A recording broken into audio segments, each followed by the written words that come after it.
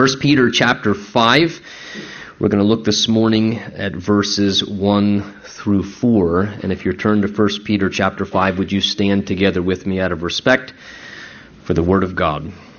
1 Peter 5, beginning in verse 1, he says, "The elders who are among you I exhort, I who am a fellow elder, and a witness of the sufferings of Christ, and also a partaker of the glory that will be revealed. Shepherd the flock of God which is among you, serving as overseers, not by compulsion, but willingly, not for dishonest gain, but eagerly, nor as being lords over those entrusted to you, but being examples to the flock.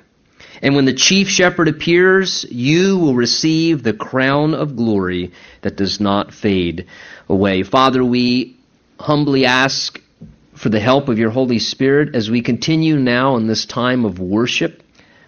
Lord, as we sang and expressed our hearts in worship and prayed and fellowshiped, Lord, we believe that this is just as much a part of our worship unto you as we open the Word of God in your presence.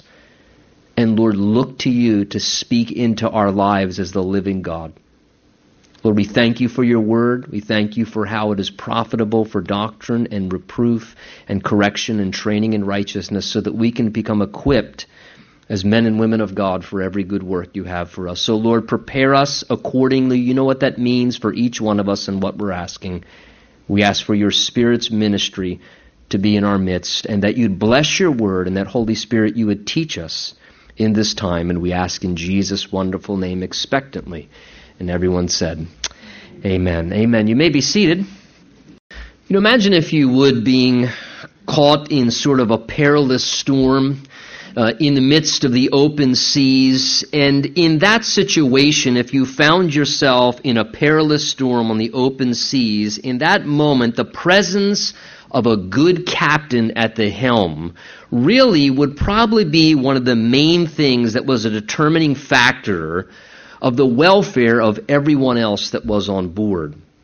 And you know what? I think that becomes then that illustration in our minds, sort of almost a reminder to us that in difficult times and in difficult hours, leadership becomes all the more critical and important. Leadership is essential. And in our present world, I'll tell you this, you're free to disagree, I think we are living in pretty perilous times. When I see what's happening on the forecast of the news and watch what's going on in our world, it seems like we're in pretty unstable, stormy, and troubled waters. And the scary thing is, tragically, there also seems to be an absence of healthy and strong leadership on every level. It seems there's a vacuum of leadership politically. It seems there's an absence many times of leadership domestically in family lives. It seems that there's even, tragically, worst of all, in many ways, an absence of leadership spiritually. And God, knowing how absolutely critical and important leadership is, especially among his flock, gives us here in 1 Peter 5 instruction regarding spiritual leadership. And of all forms of leadership, let me just say that is the most important type of leadership that we need in our world. I'm thankful for political leadership. It has its purpose. It's important that there be good leadership in the home and parents be parents rather than trying to be friends and be buddies and so. But the type of leadership that our world needs, because it will affect things politically, domestically, and every other way, is for good, healthy, strong spiritual leadership. And here in this text, we find instruction regarding spiritual leadership being given to us. Remember, the background of Peter's audience he's writing to, as we've been looking at, is he's writing to a group of Christians in the midst of hardship. They're going through difficult times. They're struggling. They're suffering. And Peter knows that leadership among the church was absolutely vital. So he now addresses in chapter 5, having talked to the congregation about many different things, he now addresses specifically in the 5th chapter, in the beginning of it, the actual leaders among the local congregations there in Asia Minor, where this letter was going out to among a group of Christians who were scattered abroad and suffering. And he gives here, we see, instruction and exhortation and even encouragement to the leaders among those churches. And he challenges them in regard to things like having a shepherd's heart, and having the heart of a shepherd and pure and proper motivations for their ministry. He warns and cautions them among some of the sort of potential pitfalls that at times can come into a person's life that's in leadership, some of the sinful tendencies that can creep in and a leader can fall prey to. And he exhorts them to fulfill their ministry functions faithfully, and to trust Jesus to reward them accordingly, and to do it for the right motivations. Now, as you note these verses, as we read them, and you begin to recognize who they're directed to and what they're for, you may ask, well, beyond a few specific people who, in a sense, are the leadership among a congregation, that's really a few people. What does learning these things really have anything to do with me? They seem directed towards a few specific people in leadership roles. He says to the elders that he's writing these things. Well, I would say this. From these texts and verses that we have here, there are valuable spiritual lessons that we can all apply to our lives. From these verses in front of us, there are spiritual principles that can be applied to any form of ministry or any form of service that you would choose to engage in as a Christian. And I think as well, importantly, and it shouldn't be overlooked, these verses that we're looking at in front of us give to us standards by which church leaders and spiritual leaders should be held to.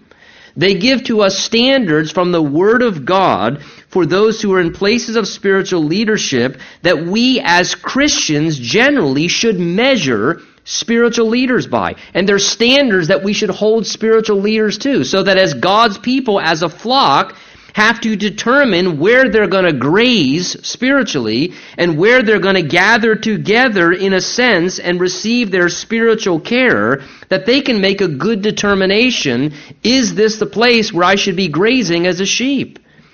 Are the spiritual leaders, in a sense, fulfilling what the Word of God says they're supposed to be fulfilling? And is this a safe and a wise and spiritually fruitful place for me to gather as a flock? So I encourage you, pay attention and know that this passage, like every passage in God's Word, it's alive and it has principles that can be valuable to you. So the first thing Peter mentions to us here in verse 1, as he begins to address those he's writing to, is he says, "The elders who are among you, I exhort, who am a fellow elder," he says, "and a witness of the sufferings of Christ, and a partaker of the glory that will be revealed." So the first thing we see Peter do in verse 1 is he sort of identifies for us, and he acknowledges who Jesus uses to tend his flock. And we see very clearly the Word of God teaches us that Jesus, the chief shepherd, tends his sheep through appointed under-shepherds. We read in verse 4 that Jesus is the chief shepherd. So the chief shepherd, the Lord Jesus Christ, the head of the church, the way that he tends his flock here on this earth, the Bible tells us, is through anointed and godly individuals that he raises up and he uses as vessels and conduits to serve as under-shepherds to take care of and to tend his flock. So Peter addresses those appointed by the Lord in that office or that position by calling them here in verse 1 elders. Now that term elder, when you see it in the New Testament, is a title or a term that refers to the spiritually mature man. Someone who is of sound and solid Christian character, who's been given a measure of authority by God to serve in an office of spiritual leadership among the church. The Bible teaches us in the New Testament that the responsibility of the elder is basically to tend to the spiritual needs among the church body. The Bible also speaks of those who would have a role of a deacon, and the deacon is the role primarily within leadership and among the church, basically, where a person tends to the physical needs or the material aspects of the church, where the elder is predominantly by God called to put their primary focus and their foremost attention upon attending to the spiritual needs of the flock, the Word of God and prayer and spiritual oversight, and to give their attention to the spiritual care of the church body. We find qualifications for elders in passages like 1 Timothy chapter 3, and in Titus chapter 1, where there God, in a sense, gives a list. And through that list, he basically says, this is how you identify and qualify those who should be in the function of an elder. And in that same list, I don't think it's just qualifications to be met. I think it's also, in a sense, God is saying, and these also are standards to be maintained. So God says, this is how you identify someone who should be an elder, but this is also the standard, in a sense, of someone who is an elder, that they should continue to live according to, and if they don't, then they should not be serving as an elder any longer. And you take note, when you look at those qualifications in 1 Timothy 3 and Titus 1, that the emphasis, pay attention, is all upon character. It's upon character. It's not upon talent. It's not upon experience. It's not upon education. It's all upon character. Because God says, if you give me character, I can bless everything else. If you can supply character, God says, I can anoint with my power. So the elder became sort of a designation or office of one who provided oversight in the local church. And that term elder, you find in the New Testament, is used interchangeably in the New Testament for those who are also referred to as an overseer or a pastor.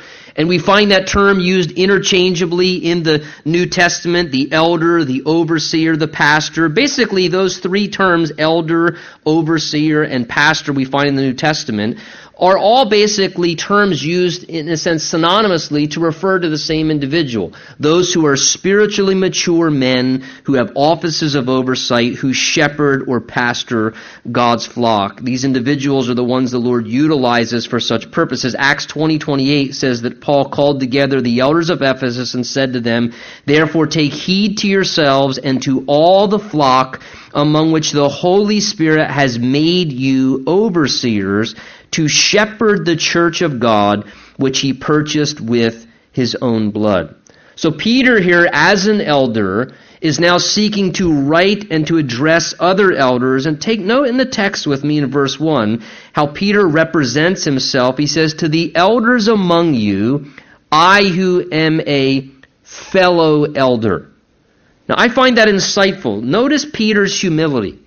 Peter did not see himself in some way elevated among the other elders. He calls himself very humbly a fellow elder. He says, I am just a fellow elder serving in the same capacity as the other elders and leaders among me. Peter did not represent himself as some higher level spiritually or having some exalted measure of authority over others. And even if Peter did, and potentially he did, have a role in the early church whereby, in a sense, the way things functioned among the ministry of the church, that some of the other leaders, in a sense, did responsibly follow his leadership, Peter nonetheless does not represent himself or expect to have some elevated treatment.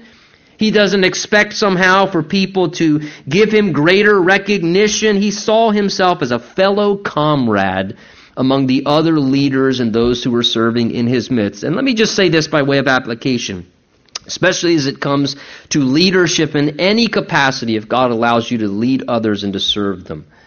As you look at the humility of Peter, I would remind you of this. People are much more interested and willing to follow someone who is just quite frankly down to earth in their leadership style.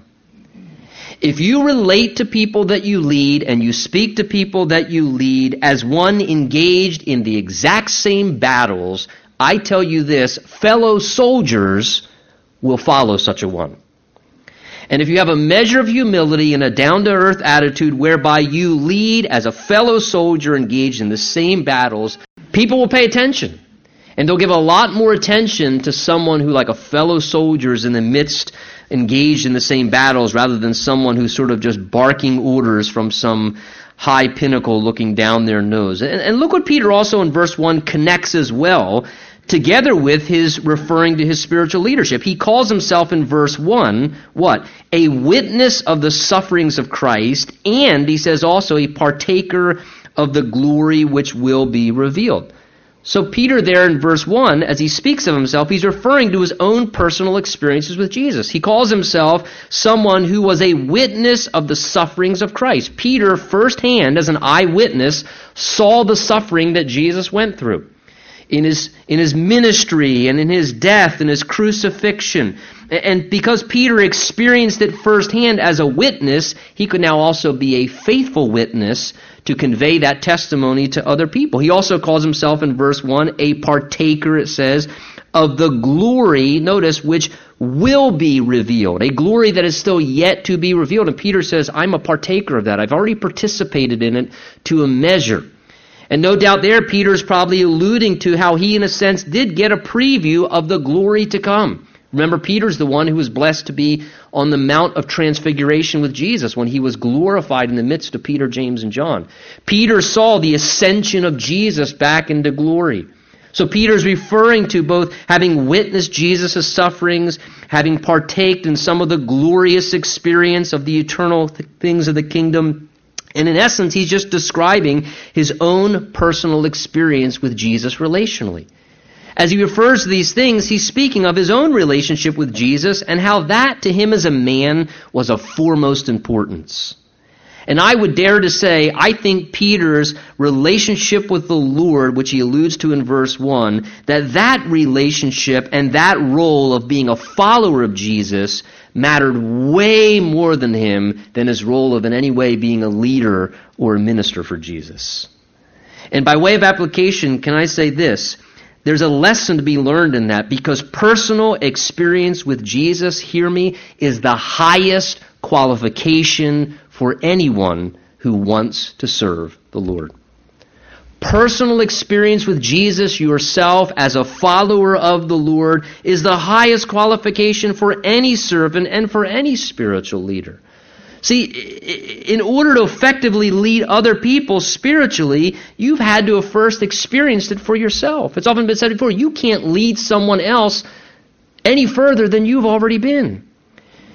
And the first and foremost thing for all of us is we need to have an experience with Jesus ourselves. And from that experience with Jesus ourselves, that in a sense qualifies us to a much greater degree than to have something of value to actually share or contribute with others that we might want to lead in some other capacity or to help in some way. I love in Acts chapter 4 how when people saw the effectiveness of Peter in ministry, and as they saw the effectiveness and the power that the Lord manifested through their lives, it says that they perceived that these men had been with Jesus. It doesn't say that when they heard Peter speak and there was a power and authority to what he said, that they said, man, I wonder what institution he went to. Where did he learn to speak with such conviction and to be such a golden-tongued orator and to, rhyme with his cadence and have neat little phrases? No, what they perceived is, this guy's been with Jesus. Because it seems like Jesus is talking to us when he talks. It seems like we're hearing the heart of the Lord and that we're sensing the voice of God when he talks to us.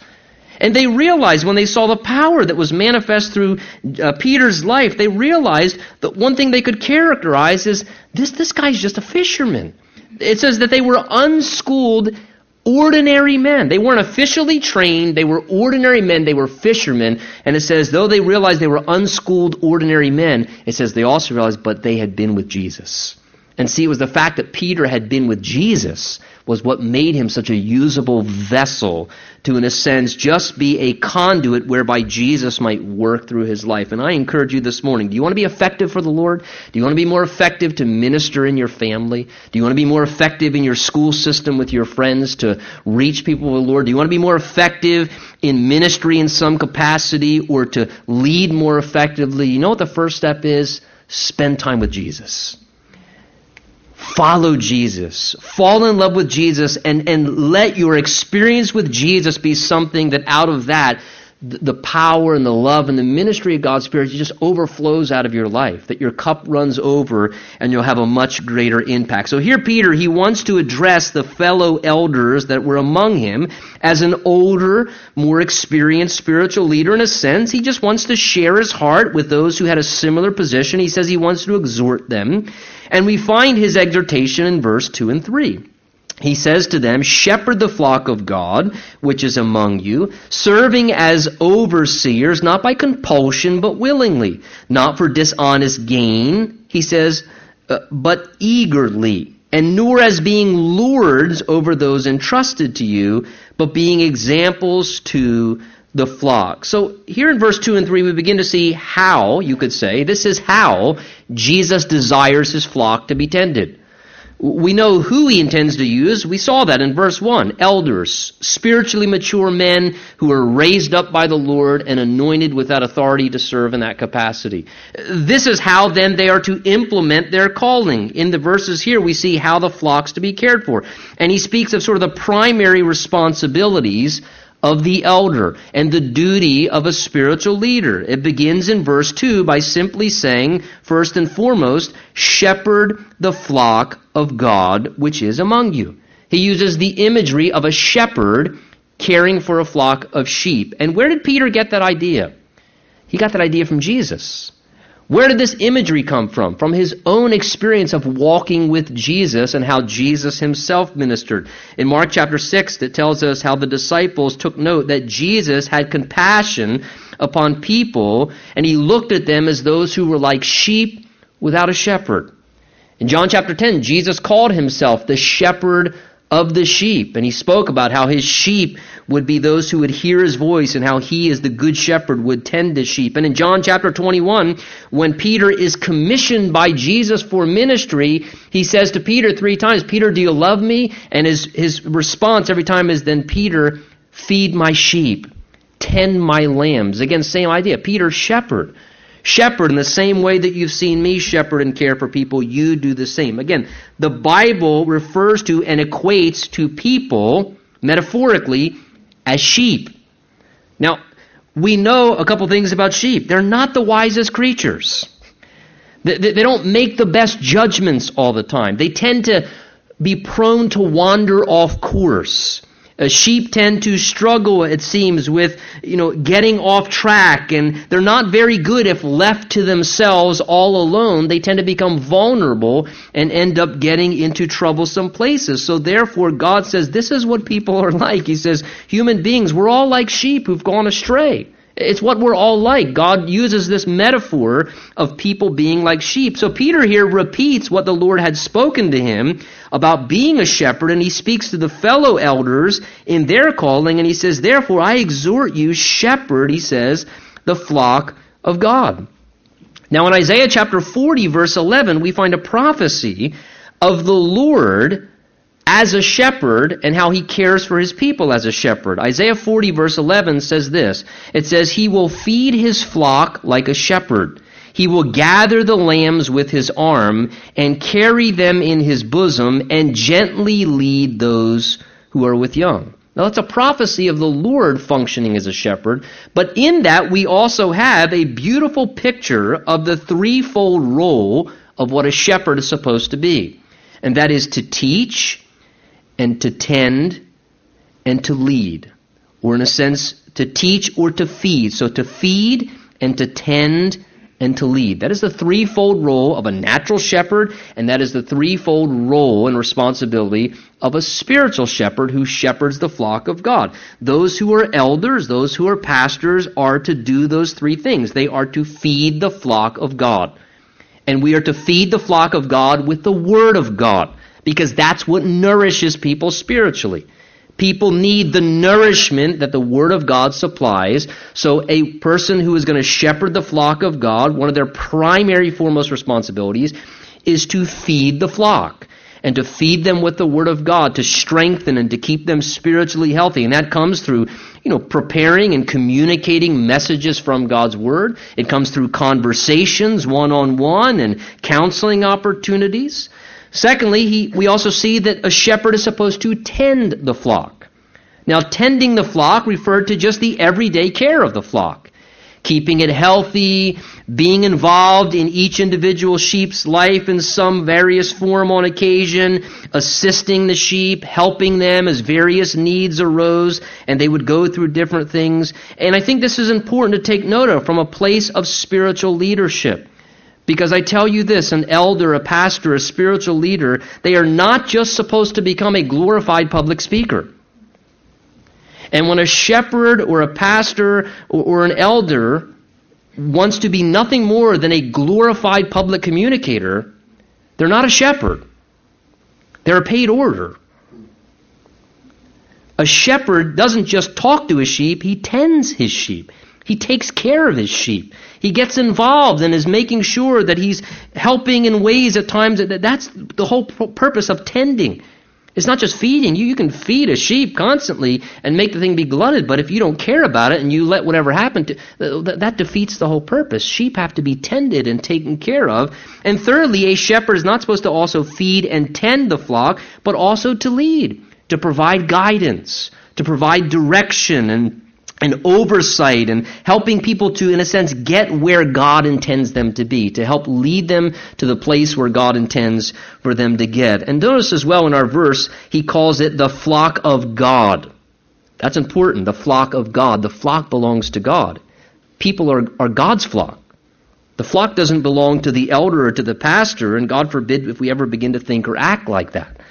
As if somehow the elder or the pastor or spiritual leader has a right of ownership over the sheep and can just kind of treat them however they want. Something's greatly amiss when that begins to happen. The flock is God's flock. It's a sacred stewardship. The Bible tells us in Acts chapter 20, verse 28, shepherd the church of God, which he purchased with his own blood. Again, the sheep are blood-bought. That's a sacred stewardship. The blood-bought flock of God. And notice as well, our text says in verse 2 there, shepherd the flock of God, which is, take notice of these two words there in the text, among you. He's telling the elders, shepherd the flock of God, which is among you. In other words, those who are in your midst that God has already given you access to. In a sense, we might say those closest to us should be those who receive the most care from us. Now, why do I bring this up? Because sometimes we want to be so busy tending other sheep that we can do such to the neglect of our own fold. And God says, those I want you to care for are those who are among you. Who do you have access to? Who are right among you? Focus your attention on those that God has placed right among you in your sphere of influence. Perhaps you're here this morning, and again, by way of application to each one of us, and you're kind of wondering, how am I supposed to serve? Or where should I serve? Or what should I do? Can I encourage you? Start right where you're at. Who has God put among you? Who's in your sphere of influence? If you're a husband and you're a father, you have a flock right there under your roof. Shepherd the flock of God that's among you. Don't be so busy and preoccupied trying to fix the neighbor's problems and help everybody at work, and I'll pray for this person and I'll reach the world, and your family's falling apart. You shepherd the flock of God that's among you. Shepherd those who God has given you the greatest access to. Where has God put you? Has he put you in a school system? Reach the peers and the students around you. Has he put you in a place of vocation? Minister to those who are among you. A lot of times we're always looking for this and trying to go after that, and the Lord's saying, look right among you. Right among you. Put the greatest attention and your foremost effort and priority among those who are already in your midst. Right among you, he tells them, shepherd those who are among you. He says, verse 2, serving as overseers. So again, another aspect of spiritual leadership is serving as an overseer. And what does an overseer do? They provide supervision.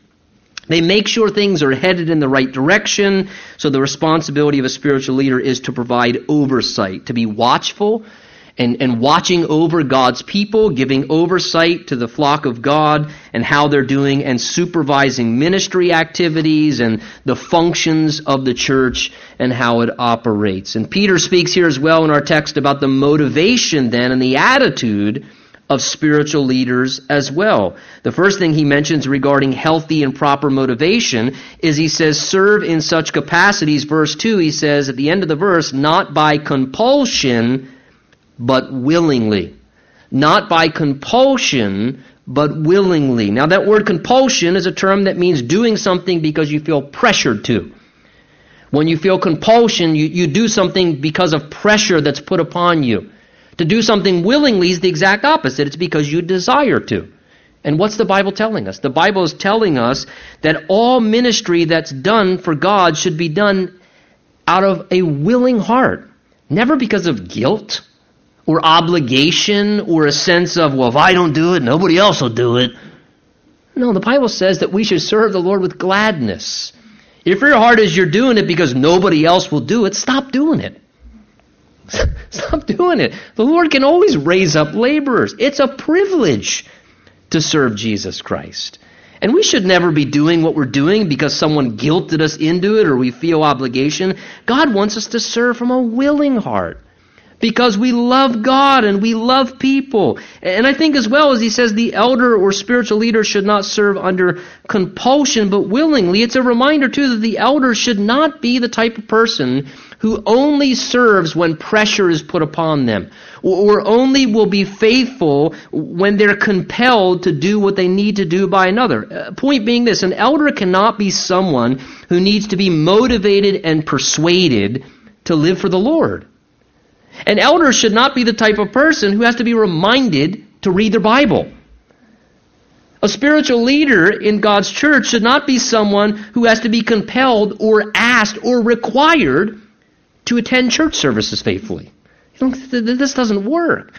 The spiritual leader should have an internal motivation, and they should be compelled by the love of Christ. They should be in close relationship with Jesus, whereby the motivation is not somebody putting a requirement on, listen, if you want to serve as an elder, you have to be at least at Sunday morning and Wednesday evening, and we'd like you to come to Sunday night prayer once in a while. No, there should be an internal motivation that comes from the Lord where they're motivated willingly. They want to serve. And they don't serve just when pressure is put upon them. Again, leaders should not be those who are in need of outward pressure to stay on track. The leader should be above and beyond that. The leader should not be someone who, in a sense, needs to be, pressured and obligated to be faithful to their ministry commitment. They should do that out of willingness and faithfulness to the Lord and stimulated from within by self-initiative, rather than having to be compelled and pressured to stay faithful. And it's another way of very simply saying, quite frankly, the elder, the spiritual leader, should not be lazy. They shouldn't be lazy. They should not be lazy people. God's looking for workers, servants.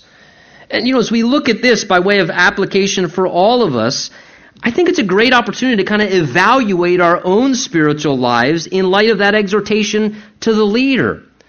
Great opportunity this morning in light of that exhortation to the elder, to the pastor, to the leader, to not have to be compelled and pressured to be faithful to the Lord, to ask ourselves, what marks and characterizes your spiritual life this morning? What characterizes your walk with the Lord? Do you need to be constantly prompted to stay faithful spiritually? Do you need to constantly be prompted by other people to walk with the Lord and to serve the Lord? Does it take somebody always prompting you? Have you read your Bible recently? Oh, yeah, I guess I better read it. Do you have to be prompted to read your Bible? Does it take people asking you, hey, have you spent any time in prayer recently? Or say, hey, are you going to come back to church? I haven't seen you in 2-3 weeks. What marks your spiritual life? Do you have to be prompted by others to be faithful to the Lord? Or out of a willing heart, out of your own relationship with the Lord, are you motivated internally because the love of Jesus compels you and you read your Bible because you want to read your Bible? And you're reading your Bible because I want to hear God talk to me. I need to hear God say something to me. Or you pray because you want to spend time in the Lord. Or you come to a prayer meeting not because, well, gosh, I guess that's what the spiritual people are doing. You come to a prayer meeting because I want to go spend time with Jesus. I want to go spend time with the Lord. But there's that internal prompting. That's what the Lord wants. He doesn't want, look, that's the law. The law was outward obligation. Grace is internal motivation, where the love of the Lord and your relationship with the Lord motivates you internally. Hey, this morning, I would challenge you, if you find yourself unmotivated spiritually, why not pause and ask yourself, why? Why is that? The Bible tells us in Romans chapter 12, verse 11, to not be lagging in diligence, but to be fervent in spirit, serving the Lord. Maybe for some of you this morning, if you're a little unmotivated spiritually, just ask the Lord by the fire of His Spirit, Lord, can you light a fire under me? Would you motivate me? Lord, I don't want to have to be prompted and pressured to have to serve you. I pray that you would prompt me internally and that I would be motivated to willingly want to serve you, and that it would be coming from your own desire to seek the Lord. Secondly, he says as well that elders and leaders, by way of motivation, he says in our verse, are not to be doing such, the end of verse 2, for dishonest gain, but eagerly. So this deals with the motivation again of the spiritual leader, that they are not to be doing what they're doing in service for, he says, dishonest gain. Now, 1 Timothy 3 and Titus chapter 1 say clearly in the qualifications that an elder is not supposed to be someone who is greedy for money. Now, that being said, it does not mean that a spiritual leader or a missionary or a pastor cannot be paid or supported financially for faithful ministry service. The Bible teaches in balance that if finances are available and a workload justifies it, Jesus said the laborer is worthy of his wages. Paul said in the book of Corinthians, those who preach the gospel should live from the gospel. And there's nothing wrong with being compensated financially to be fully engaged in ministry service. However, that being said, the warning here is a spiritual leader should never be serving the Lord for dishonest gain. That is, that whereby they begin to seek personal gain or financial gain in dishonest ways or practices. The elder or the spiritual leader is to serve and follow God's call out of a love for the Lord and a love for people. That should be their motivation. Their motivation should not be for making money or obtaining some well-paid position in some sense. And tragically, let's just be very frank, that becomes the case sometimes among spiritual workers and those who do religious things occupationally. I mean, all you got to do is turn on your TV set, and it becomes quite obvious that there are people out there who, in the name of God or the name of Jesus, that are complete charlatans. Listen, let's be real, gang. There's money to be made in religion. People aren't dumb. And there are people who are nothing other than complete charlatans. And for dishonest gain, they use the work of God, the name of Christ, the cloak of the church, and so on and so forth, to basically do nothing other than try and enrich themselves off of naive and foolish and gullible people. And it is a tragedy. And I would not want to be in the boots of those who do that when they stand before God someday. It existed in the early church. Peter addresses it in his second epistle in chapter 2. You can read great detail as he identifies those who do that kind of thing, who are just looking to fleece the flock of God. 1 Timothy 6 warns of those who think godliness is a means of gain. And people can begin to just operate in these ways. And they use dishonest practices and deception and manipulation. And to some people, spiritual service becomes nothing more than just a lucrative business opportunity to try and take advantage of gullible people to obtain a lavish lifestyle and a wealthy empire. They exist. Let's just be honest about that. Sometimes as well, it may not be that, but other times what can begin to happen is someone who is genuinely engaged in spiritual service can just sort of begin to have a wrong motivation in their heart, and they almost become a little bit greedy in the midst of spiritual service. Whereas they are engaged in serving the Lord, they start to become a little bit demanding. And they start to almost feel entitled. And they almost can begin to sort of feel they deserve a specific lifestyle. And they're going to stay with the standards of the secular world. And I need to be compensated according to the same standards and protocols the business world. And they almost begin to require things monetarily. And the Bible's warning, a person should never enter into the Lord's ministry for monetary purposes. That should never be the case, whereby somebody kind of, as if we're going to sit down and evaluate the salary and compensation package as a consideration for serving the Lord. Listen, I can tell you firsthand from the integrity of my own heart, both times I've had the privilege to plant a church. Both in 1999 when we went to York, Pennsylvania to plant Calvary Chapel there, and then in coming back here, both of those occasions, we did not sit down and review some salary and compensation package as a consideration for whether we were going to engage in service. We answered God's call, and we served the Lord eagerly, and we trusted God to provide adequately. And guess what? He did. Imagine that. Imagine that. And here, this is just a real warning, a dangerous propensity that can exist. He's saying a true servant of the Lord would not be motivated by dishonest gain, financial enrichment. In fact, those who are genuine servants of the Lord will serve faithfully, I tell you, whether they're compensated or not, because they do it out of God's call. And it doesn't matter what the compensation is. They do it, and they trust the Lord to take care of them. And that's what Peter means when he says in our verse here, spiritual leaders should not serve for dishonest gain. He says, but eagerly. That's the attitude. The motivation should be eagerness, enthusiasm, healthy zeal for God and for His people, doing it for a good and noble desire, and serving just because it's the right thing to do. And you're genuinely not in it to get anything for yourself. You're in it to be able to give and to impart things that are helpful to others. Again, as we look at this by way of applying it to all of our hearts congregationally, can I encourage you this morning, ask yourself the same question. What does it take in your life personally to prompt and motivate you to be willing to serve people?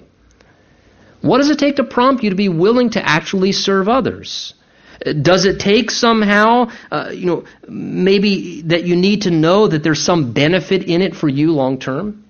Are you eager to serve other people regardless of if you get anything back in return? Are you willing to do something maybe if there's absolutely no eventual long-term benefit for you in it? And I bring this to your attention because there is a big difference.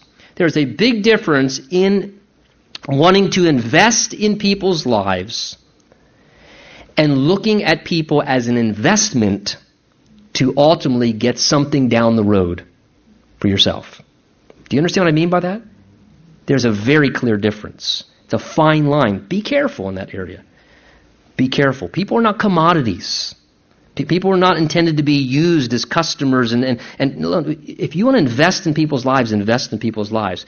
But God forbid, please, don't use people as an investment, and you may serve them very faithfully, but they're an investment because you're knowing what you can get as a return ultimately out of that. And be careful of that. He says, serve people eagerly, not for dishonest gain. Verse 3, he says as well, nor as being lords over those entrusted to you, but instead examples to the flock. So here he speaks of the style of leadership. And again, has God called people to provide oversight, to rule over God's people in a sense, in a loving and a pure way, and to exercise God-given authority? Yes, we talked about that. However, that being said, the warning here is that spiritual authority should never become out of balance or abused by leaders, whereby the pastor or the elder begins, it says, lording over those entrusted them. And the idea here of the terms is trying to exert your authority over people in controlling ways. It's a warning of the danger of power. Some people are just not able to handle authority. They start domineering people. And here the Bible is telling us the spiritual leader should not be someone who's having to control everything like a little dictator, becoming like a tyrant, and beginning to just use their authority to exercise control and demand things. And the reality is this, gang, leadership can be a very attractive thing to some people's personalities. From what I have seen by way of observation, some people have a psychological need almost to exercise authority and be in charge of other people. There's a distorted sense of gratification within them that actually finds fulfillment in telling other people what to do. And they just find enjoyment and a sense of fulfillment in being able to boss other people around and bark orders at people. Some people, it's almost a psychological drive within them where they'll in that way find gratification being able to rule over other people. And it's those kind of people that if they're given a role of leadership, they'll become little tyrants. They will get out of control and they can't handle authority, and they can become very destructive. They get demanding, they start to use people in self-serving ways, and they want to exercise control over people, and they start driving people with sort of a whip from behind. Listen, what does the Bible say? God's people are sheep. Cattle are driven. Sheep are led, and they're led gently. They're led from the front where you provide, he says, a good example, and then the sheep follow along afterwards. What was Jesus' model of leadership? It wasn't pushing and driving people from behind. Jesus was a shepherd. Jesus led by servant leadership. He led from the front by example, and people responded and followed him towards the will of the Father where he was going. Beware, it is not God's intention forever a spiritual leader to become like a little dictator that's controlling people. That's not God's design. Be careful of that. Something to me is almost beginning to become unhealthy when a leader in any capacity, certainly in the church, but whether it be in business or anything, when a leader is at a point where they're, in a sense, needing to enforce their authority, or they're needing to demand that their authority be respected and submitted to, I tell you, something's amiss. Something's amiss. Because if there is healthy God-given authority, people will want to respond to their authority in just a healthy and very beautiful and natural way. But there won't be this demanding and kind of controlling and feeling the need to control and rule over. He warns against that wrong way of enforcing authority. But look what he says, verse 3. Instead, he says, here's the right way, be examples to the flock.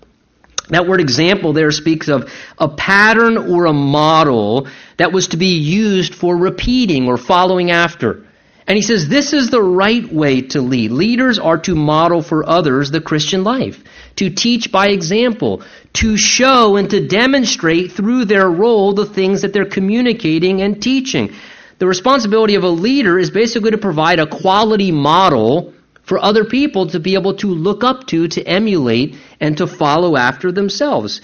God's given the leader a position that's to be used, listen, for powerful influence, not enforcement, influence. That's good leadership, powerful influence. Paul said, follow me as I follow Christ. Peter says, be examples to the flock. A good leader will provide a pattern of strong influence that other people can follow after and model, and will show people how to live for Christ. That is part of the role of an elder, a pastor, a spiritual leader, to demonstrate to others how to live according to spiritual priorities, to model for people what it means to obey the Word of God, to demonstrate to people what it means to be a servant, to model for people what it means to walk by faith and how to make godly decisions, how to listen to the Lord, how to sacrifice, how to love. Spiritual leaders should be those who are representing, look, this is how you do marriage. Look at our marriage. This is how you raise children. And by that model and that pattern, provide something that's a good influence for others. Paul told Timothy, 1 Timothy 4, let no one despise your youth, but be an example to the believers in word, in conduct, in love, in spirit, in faith, and in purity. Even as a younger man, Paul said, Timothy, it doesn't matter if you're young. Even as a young person, you can have a powerful effect in leading others by the power of example. Because, see, example equals influence. And he says, even as a young person, and let me just say this, how desperately, and I stress the word desperately, how desperately our world needs more people who understand the value and the power of good and godly influence. Can I exhort you this morning in the Lord and challenge you, become a person of influence among those God's put you among. Do you have fellow friends and fellow students? Listen. Be an influence. You have the power to influence in incredible ways. Do you have co-workers among you? Do you have family members? Are you a parent? Are you a husband? Exercise the power of influence. We need more people who understand the value of what can be done by not bad influence. We have so much available in the area of bad influence. as God's people, let's rise up and provide godly influence, good influence. This is what it means to say, I will follow Jesus and be faithful to Jesus and let people see that. And I tell you, strong leadership will always breed commitment. If people see strong leadership, it will breed commitment. People say, man, I'm behind you, bro. Or I'm behind you, sister. I want to be like that person. And the Daniels of this day can have such an incredible impact.